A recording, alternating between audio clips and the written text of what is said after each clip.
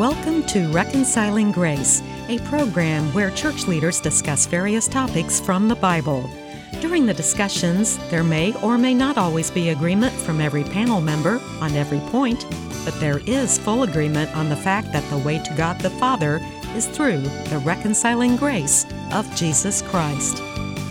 Thanks for joining us today for Reconciling Grace. My name is Pete Vecchi, and I'm glad to be hosting this program today, along with our other panelists, Vicki Cundiff and Steve Wilson. And I'm kind of taking the lead on this one today. The topic is a question, and the question is this: do you love me? Well, it comes from Scripture. It really does. And but the first thing I wanted to ask is if either Steve or Vicki, if when you hear the words, do you love me, does it bring anything to mind? I know that there's one thing it brings to mind for me, but if it does or doesn't, do you have anything that brings to mind? Just makes me think of someone that's insecure. Yeah. If you have to ask. Mm-hmm. That makes sense. Well, for me, I know that when I hear those words, I actually heard these words from the time I was about 10 years old or 11 years old when I first saw the play Fiddler on the Roof. There is a song in that play or movie, it's both now, and the title of the song is Do You Love Me? And I want to tell you, my mother loved that song. She would sing that song. It was a duet between a husband and wife, and she would sing that song. She made my dad learn the song. When they'd have a birthday party or something in our house, she would get up there and they would sing it together. And I always heard this, Do You Love Me? And I was really interested to find later on, when I had given my life to the Lord and started reading the Bible, that those words are actually in the Bible. And they are in the Bible in John chapter 21. And so right now, I'd just like to ask if Steve, you would read, it's kind of a few verses, it's verses 15 to 19 of chapter 21 in the book of John. So Steve, could you read that for us, please? It says, when they had finished eating, Jesus said to Simon Peter, Simon, son of John, do you love me more than these? Yes, Lord, he said, you know that I love you. Jesus said, feed my lambs. Again, Jesus said, Simon, son of John, do you love me? He answered, yes, Lord, you know that I love you. Jesus said, take care of my sheep. The third time he said to him, Simon, son of John, do you love me? Peter was hurt because Jesus asked him the third time, do you love me? He said, Lord, you know all things. You know that I love you. Jesus said, feed my sheep. Very truly, I tell you, when you were younger, you dressed yourself and went where you wanted. But when you are old, you will stretch out your hands, and someone else will dress you and lead you where you do not want to go. Jesus said this to indicate the kind of death by which Peter would glorify God. Then he said to him, follow me. So, do you love me? It's a little bit different than the song from Fiddler on the Roof, but I believe that these words are a whole lot more important. And when I see these words in the Bible and I see that Jesus asked Peter 3 times, do you love me? I remember when I first read these words back again, when I first started reading the Bible, I thought of it, wow. Jesus asked him 3 times because Peter had denied Jesus 3 times. And some people have said that that's what happens. In fact, sometimes when you look at different translations of the Bible, they'll have these editor's notes on the top and say, well, this is the heading for such and such. And I've actually seen that heading in certain things that this is where Jesus reinstates Peter. And so I just want to ask Steve and Vicki, do you have any thoughts on the idea of whether or not these two things cancel each other out? Jesus was denied by Peter 3 times, and now Peter has undenied Jesus 3 times. What do you think of that? I guess you could say they cancel each other out. I don't know if I like the word cancel. To me, this is where Jesus gives Peter a chance to redeem himself, to go back on that, to reaffirm his loyalty to Christ. And I don't particularly like the word reinstate. That was at this moment I know it says that, Right. in some of the subtitles, but that it was at this moment he reinstated him. I think it's more of a case, I kind of go along with what Steve is saying, that, he denied him 3 times. And so, he's asking him, if you love me, and each time feed my lambs, take care of my sheep. In other words, go out and do the ministry, that I've called you to do. You've denied me, but now, I'm just showing you, giving you a chance to, like he said, giving you a chance to affirm that, He's kind of just coming alongside of him in that way, I think. Yeah, I don't think that Peter really was lost or whatever. I think he probably felt terrible. In fact, the Bible tells us that he went out and wept bitterly over what he had done. So just because he messed up doesn't mean that he ever really left the fold. No. And maybe... Right, I mean, here he is with the disciples. When Jesus resurrected, Peter is there. Peter runs to the tomb. Peter's with the 12, the 11 at that point, when Jesus appears to them. So, yeah, I mean, Peter was still there, but this is then that conversation that he and Jesus need to have about that. Right, and that's what I was getting at myself a little bit too, that maybe it's making Peter feel better. That's kind of what I was getting at. Peter is like, maybe the idea of 3 and 3 really worked in his mind. I don't know for sure that it did or didn't, but he was just afraid, He thought something terrible was going to happen to him too, and he just made a wrong choice. He wasn't denying him in the sense that I don't believe in him anymore in Christ. He was just running scared and denied him because he thought maybe he would be killed as well. Yeah, I tend to think that way too. And honestly, I don't think that this is the focus of what this scripture is meant to be. And that's kind of what I wanted to explore today. In fact, let's look at it real quickly. Vicki, would you just tell us really quickly what verse 15 says? It's a repeat of what Steve said, but part of what Steve said. So what does verse 15 say? When they had finished eating, Jesus said to Simon Peter, "Simon, son of John, do you love me more than these?" Do you love me? But it doesn't stop there. It says, do you love me more than these? And so I started wondering a little bit more and looking at this and say, what are these? What are we talking about when he says these? What does that word have to do with the question of whether or not Peter loves Jesus? Is Jesus asking if Peter loves him more than Peter loves these things? Now, just the setting. Do you remember what the setting was? They were on the lake shore. They had just caught this miraculous catch of fish. Now, what was Peter before he was a disciple? Remember what he did? He was a fisherman. Mm-hmm. And if you have that in your blood, fishing is in your blood, or whatever you want to say, you might want to go back to that old way of life. And here was Peter doing what he used to do, and he was sitting around the lake eating this fish that he had caught, or I don't know if he had actually caught it, because it says when he got to the shore, Jesus already had some fish broiling there, so maybe the idea was that Jesus provided that fish, but the point being, he's in his, quote, element. Do you think that could have been what Jesus was talking about? That's possible. So do you love me more than these things? Maybe would be a way of looking at it. And I mean, it's not wrong to like things, to have hobbies, is it? I mean, I enjoy hobbies like baseball, like golf. Do you have hobbies, Vicki or Steve? Do you have any hobbies that you enjoy? Mm-hmm. Sure. And so it's not wrong to have those things, but the question is, are we loving those things more than we love Jesus or want to serve him? And obviously, I think that the point is we want to make sure not to put those things ahead of Jesus. Now, when we're talking about Jesus saying, do you love me more than these? What about the fact that during this setting, he was also there with other disciples? The disciples were on the boat fishing with him. And do you think that he could be asking Peter, do you love me more than these other people love me? What do you think of that? I think that's more likely the answer. He's asking that. Yeah, that's my favorite reading, I guess, of the text. Because, remember when Jesus predicted, okay, I'm going to be arrested tonight, I'm going to be crucified, and you're all going to flee. And Peter says, well, even if all fall away, I never will.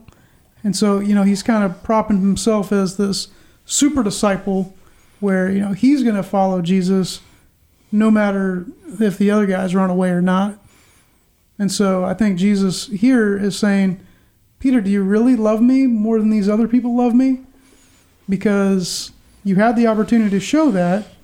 You had the opportunity to prove what you were so prideful in, and you failed. So maybe Peter's pride was getting in the way a little bit. Mm-hmm. Now, the disciples were never prideful, were they? They wanted to be first in line. Exactly. And in fact, Scripture tells us. Yes, Steve, I think I was going to ask you if you could read that scripture from Mark chapter 9, verses 33 to 35. Steve, could you read that for us? It says, Jesus asked them, "What were you arguing about on the road?" But they kept quiet, because on the way they had argued about who was the greatest. Sitting down, Jesus called the 12 and said, "Anyone who wants to be first must be the very last and the servant of all." What do you think about that? It almost seems as though it could be somewhat inconsistent with the other teachings of Jesus for him to be asking Peter to compare his love with the love of other people for Jesus. Who loves me more? It just doesn't seem to strike the right chord with me. Right. It doesn't strike the right chord, and that's the point Jesus is making. Is he's saying, Peter, you can't compare your love. You can't get this spiritual pride. You can't think that you are a better Christian than anyone else. You have to realize your failings. You have to realize the need for humility in this Christian walk. And I think that's an important word right now, your failings, because everybody fails. And probably when he was, I think it would be very hard for them to hear, "I'm going to be crucified," mm-hmm. And they probably all had a problem with that, but what was it, 3 times that he told them that? And Peter probably thought, even though it was a proper thing to say, he probably meant it. When he probably had never had any idea that he would ever do that, but he failed. He was fearful and he failed. And so I see this as Jesus coming alongside of him in love and trying to, don't want to use the word reinstate, but just trying to come alongside of him again. He didn't reinstate his ministry, like we said, but just trying to show love to him. Mm-hmm. And I don't think that Jesus often does try to get us to compare our love for him with the love of other people for him. Otherwise, it starts to get to be a contest. Mm-hmm. So, we are right about at the time when we need to take a quick break. So let's do that, and we'll return right after these words from our sponsor.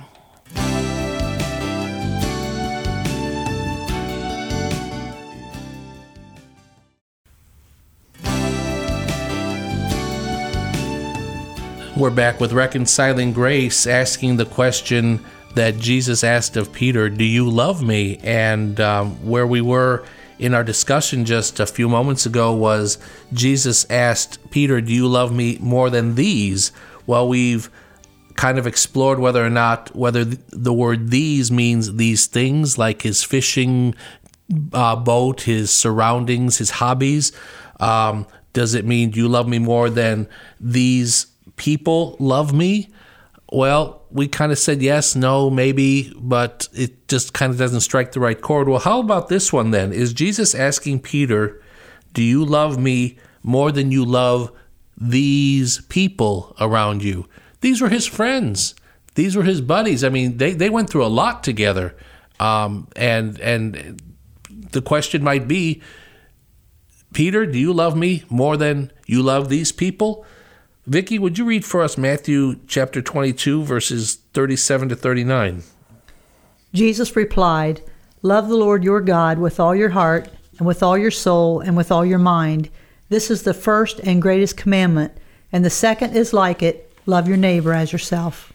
Have you ever heard people say, well, this is just the summary of the gospel? Well, Jesus, in a sense, said this. He says, all the law and all the prophets are summed up in these 2 things. And then people will say, love God and love other people. Mm-hmm. Is that right?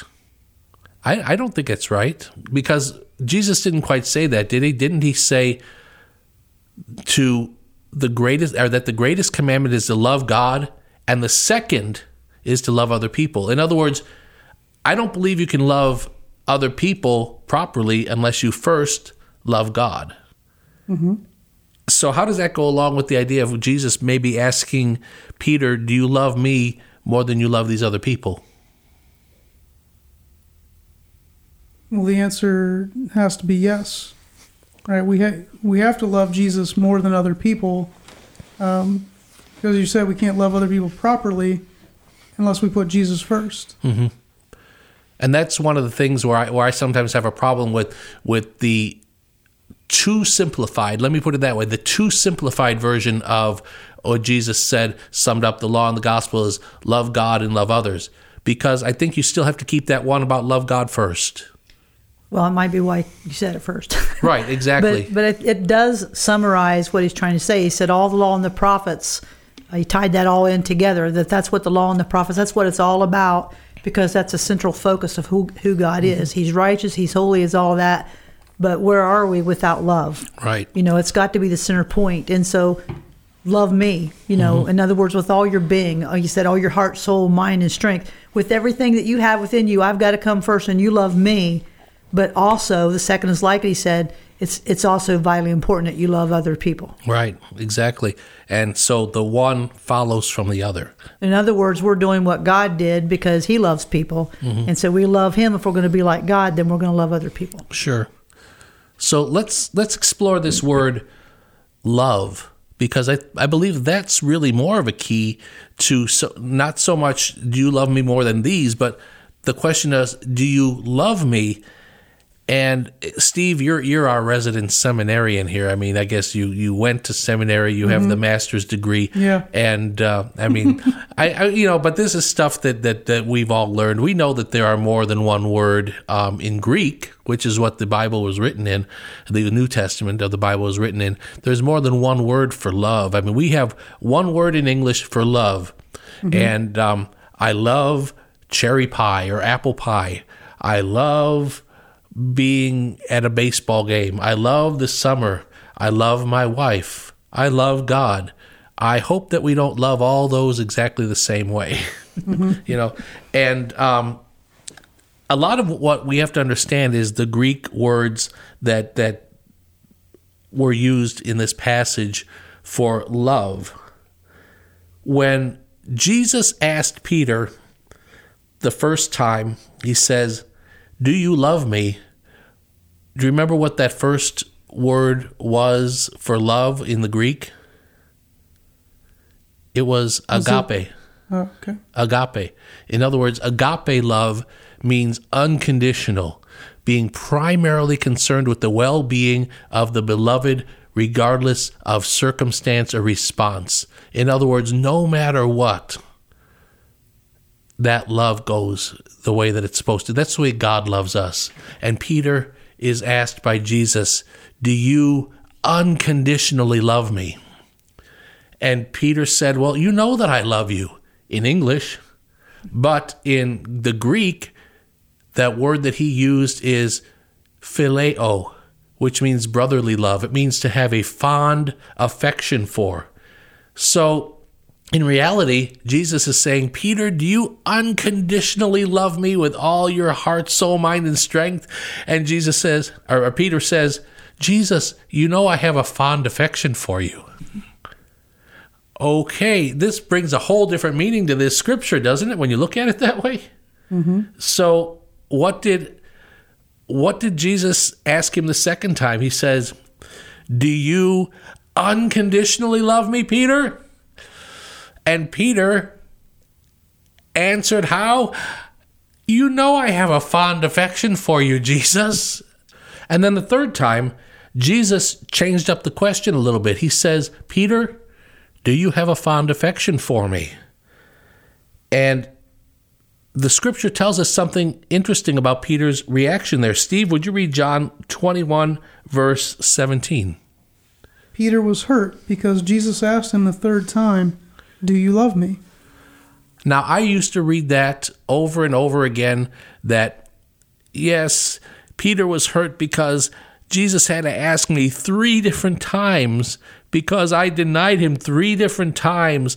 But I found out not all that long ago in my ministry as I was studying this passage that there's a word that I'd been misreading. I had always been looking at that Peter was hurt because Jesus had asked him a 3rd time, "Do you love me?"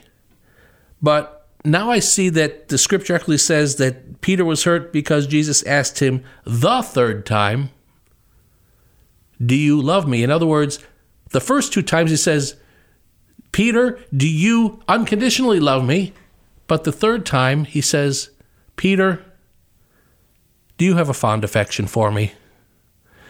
And why would Peter be hurt by this? Do you have any thoughts why Peter might be hurt by that? Well, reminded him of what he had done wrong, and he probably felt the shame and the guilt of his failings when he had denied Jesus before. Mm-hmm. And it just brought that back because now maybe he's having a hard time with answering it, "Yes, I love you unconditionally." And even though I think he did. I really do. I think he did love Jesus that way. But I just think that it was one of those things where he felt so bad because of what he had done. Maybe he just wasn't answering it as well as he should have. Mm-hmm. I'm thinking of Peter having what I like to call foot and mouth disease, because so often when we saw Peter in Scripture, he was putting his foot in his mouth. "Lord, if that's really you, tell me to come out to you and walk on the water. Lord, you know we won't ever let you go and be killed. Lord, I'll always stand up for you." And he knew how often he had failed. He knew how often he failed. And if you think of that guilt that he felt when he was asked that question, even the first time, how can I answer it that way after what I've done? It's just a thought. Right. Well, I like the way that you've been saying, I think both of you have talked about that Jesus is coming alongside Peter here, because I believe he's meeting Peter where Peter is. Mm-hmm. And you notice Peter isn't being boastful this time. No. I think Peter so easily could have said, "Yes, of course I love you unconditionally, Lord." But he couldn't. In his heart, he knew he couldn't. Yeah, because he didn't show it that time. Right. But then when Jesus asked him the 3rd time, it's as though Jesus lowered the bar. In Peter's mind, it's like, wow, Jesus realizes I can't live up to what he wants me to live up to. And that, I think, hurt Peter in some ways. But there's another key to this that I want to look at, is that the scripture didn't end there. When Steve read it at the beginning, we read all those verses, but look at John chapter 21, verses 18 to 19. Vicki, could you just read those 2 verses for us, please? "Very truly, I tell you, when you were younger, you dressed yourself and went where you wanted. But when you are old, you will stretch out your hands, and someone else will dress you and lead you where you do not want to go." Jesus said this to indicate the kind of death by which Peter would glorify God. And then he said to him, "Follow me." I think that Peter really, really wanted to be able to answer Jesus that he loved Jesus unconditionally. But he knew in his heart that he wasn't capable of it. And I believe that Jesus knew that Peter wasn't capable of it, but I want to add these words: he wasn't capable of it at this time. And I sometimes think that this is why Jesus said these things to Peter at the end about what would happen. Because Jesus knew that Peter was not in his final state of what he was going to become. He knew that he was still developing spiritually. He knew that he still had something that he could grow into. And that one day, I believe that Peter saw these words from Jesus possibly as an encouragement, that Jesus is saying, "Hey, I haven't given up on you.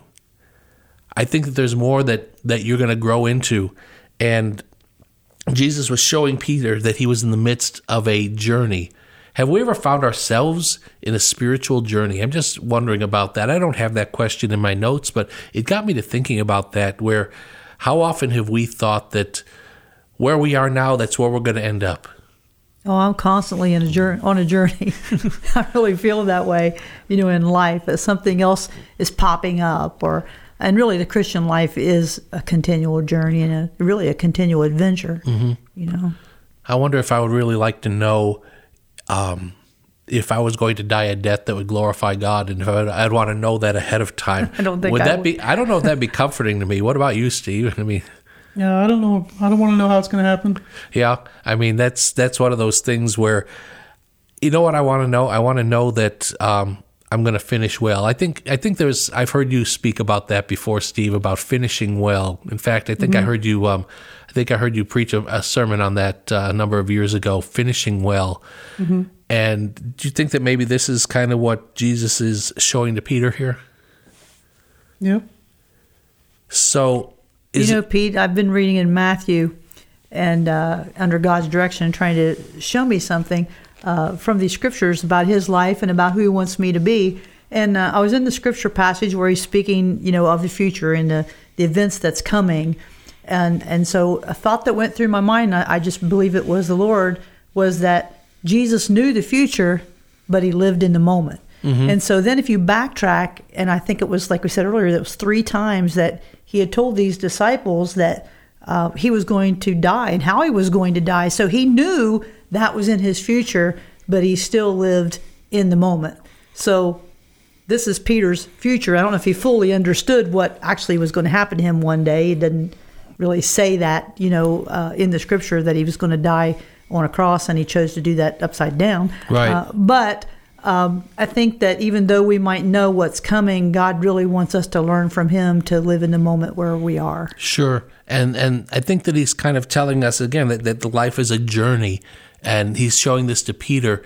And because John, the author of this gospel account, said in there that Jesus said this to Peter to indicate the kind of death with which he would glorify God. So I think that Peter understood at least something about what Jesus was saying. So what does this tell us today in the year 2020? You believe we're in the year 2020 already? You know, it really makes it seem really hard to believe that it's 2020 is that the year 2000 was already 20 years ago. It seems like it just happened. But in the year 2020, what does this tell us? I mean, this many years removed, do you think it might be telling us that we're not perfect? You kind of mentioned it being on the journey, Vicki. Well, I think for me, like as God is leading me through these Matthew scriptures, and he was kind of pointing that out to me, like you might think about your future or wonder what your future is going to be like or anything, but live in the moment. Yep. We live with what God has given you now and enjoy your life and do what you're supposed to do right now. Right. And there may be listeners today who are listening to this who might not be able to say to Jesus, I love you unconditionally. They might not be able to say that I love you more than my job or my hobbies or more than I love other people. But we have to remember that Jesus is not finished with us yet. And we also have the Holy Spirit who can live within us, who can make the difference in our lives. And with that, folks, we are just about out of time for this episode. So for Steve Wilson and Vicki Cundiff, this is Pete Vecchi thanking you for joining us for Reconciling Grace. May God bless you. Have a wonderful day. This has been Reconciling Grace.